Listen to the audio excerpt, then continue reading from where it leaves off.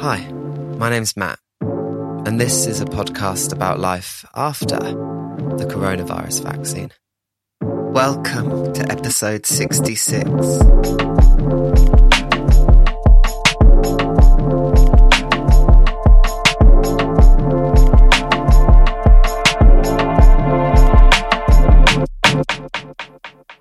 Last week, Queen Elizabeth II died. I, like so many British people, grew up knowing her as our only queen.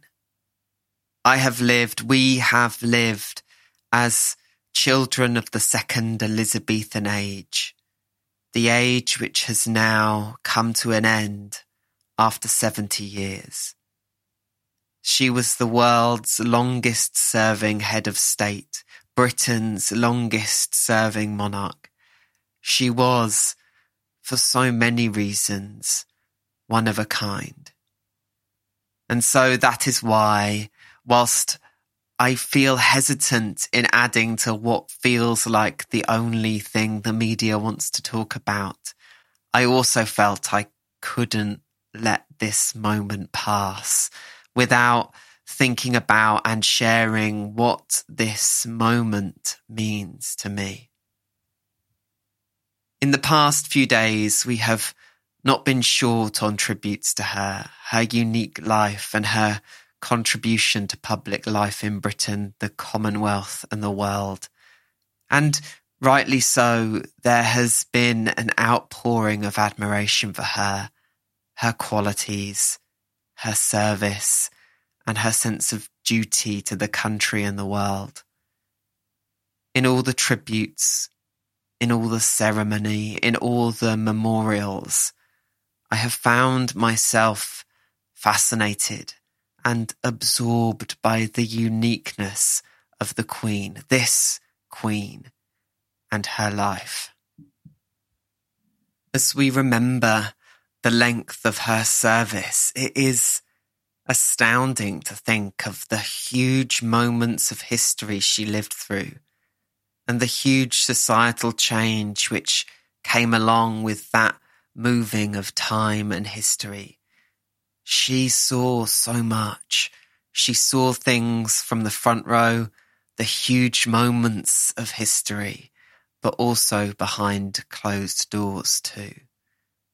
As tributes came from world leaders, it is astounding to think of all the people she has met, the private conversations she must have had with the most incredible cast of leaders, celebrities, and everyday folk, details of which we will never know, but which she knew and remembered.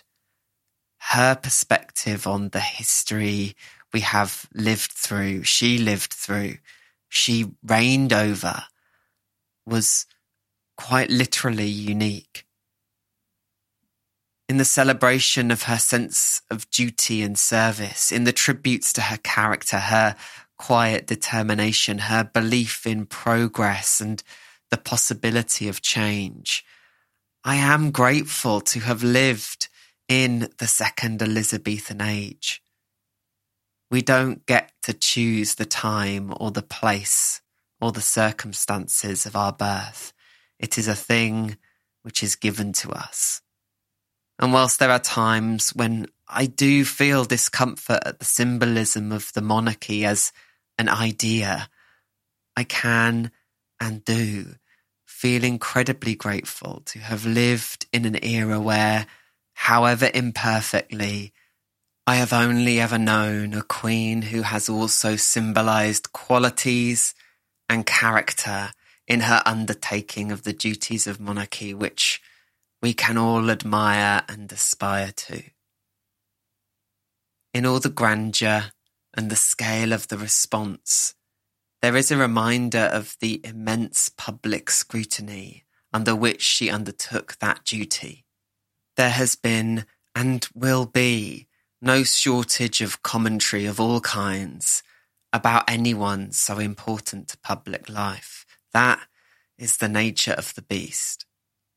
But that she managed to live so long, to see so much, and do it whilst maintaining her commitment to public service makes those things all the more unique and exceptional.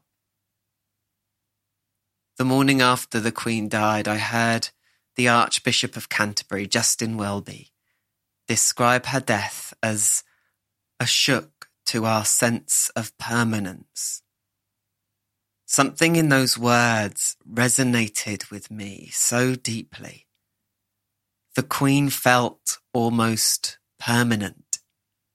She had lived and served and ruled for so long. It felt like the Elizabethan age would never end. But it has. And it reminds us that all our times will end. All things will end. And even those that feel so long-lasting, they are permanent. They are not. But it was, I suppose, that seeming permanence that made her and makes the monarchy a target of criticism. I have never lived in a time or a place where our head of state changes frequently or regularly, be that through elections in countries with democratic republics or through civil unrest. I only know what it is like to have a monarchy as our head of state, a symbol for a system, for structures of power, which we all know are far from perfect, and all too often fail too many people they should serve and protect. To have one place, a monarchy where that criticism can be focused, can allow for very good arguments to be made about the ability for people to choose our head of state. But it is curious to me that whilst we have a symbolism of the monarchy, we also have the individual, the human, the person who was the Queen and now a king. And it is fascinating to me and a source of great inspiration that Queen Elizabeth II, in her individual fulfillment of that symbolic role, chose to embody so many of the positive aspects of it, that criticism of the idea of monarchy has never taken any serious hold. Perhaps it is my age. Perhaps it is this newfound awareness I have of the flattening of life enabled by digital technology and accelerated and exacerbated by the COVID pandemic. But I find myself with a renewed sense of admiration and need for structures and symbols and ceremonies and moments which stand out, which cut through the noise, which provide a sense of grounding and connectedness with what is real, with what is bigger, with what endures. To me, the Queen was some of that. And in her passing, we have a significant period of many aspects of ceremony and circumstance which are often quite bizarre, but that also connect us to traditions which have lasted over 1,000 years. There are and will be criticism of some of them, rightly so, as there must also be room to grow and change. But there are also moments to find connection with something bigger than ourselves.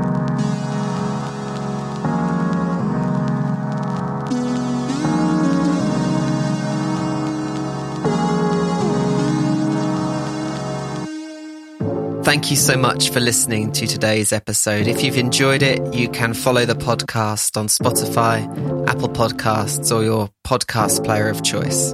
You can find the podcast on social media at Life After Vax, VAX, on Twitter and Instagram.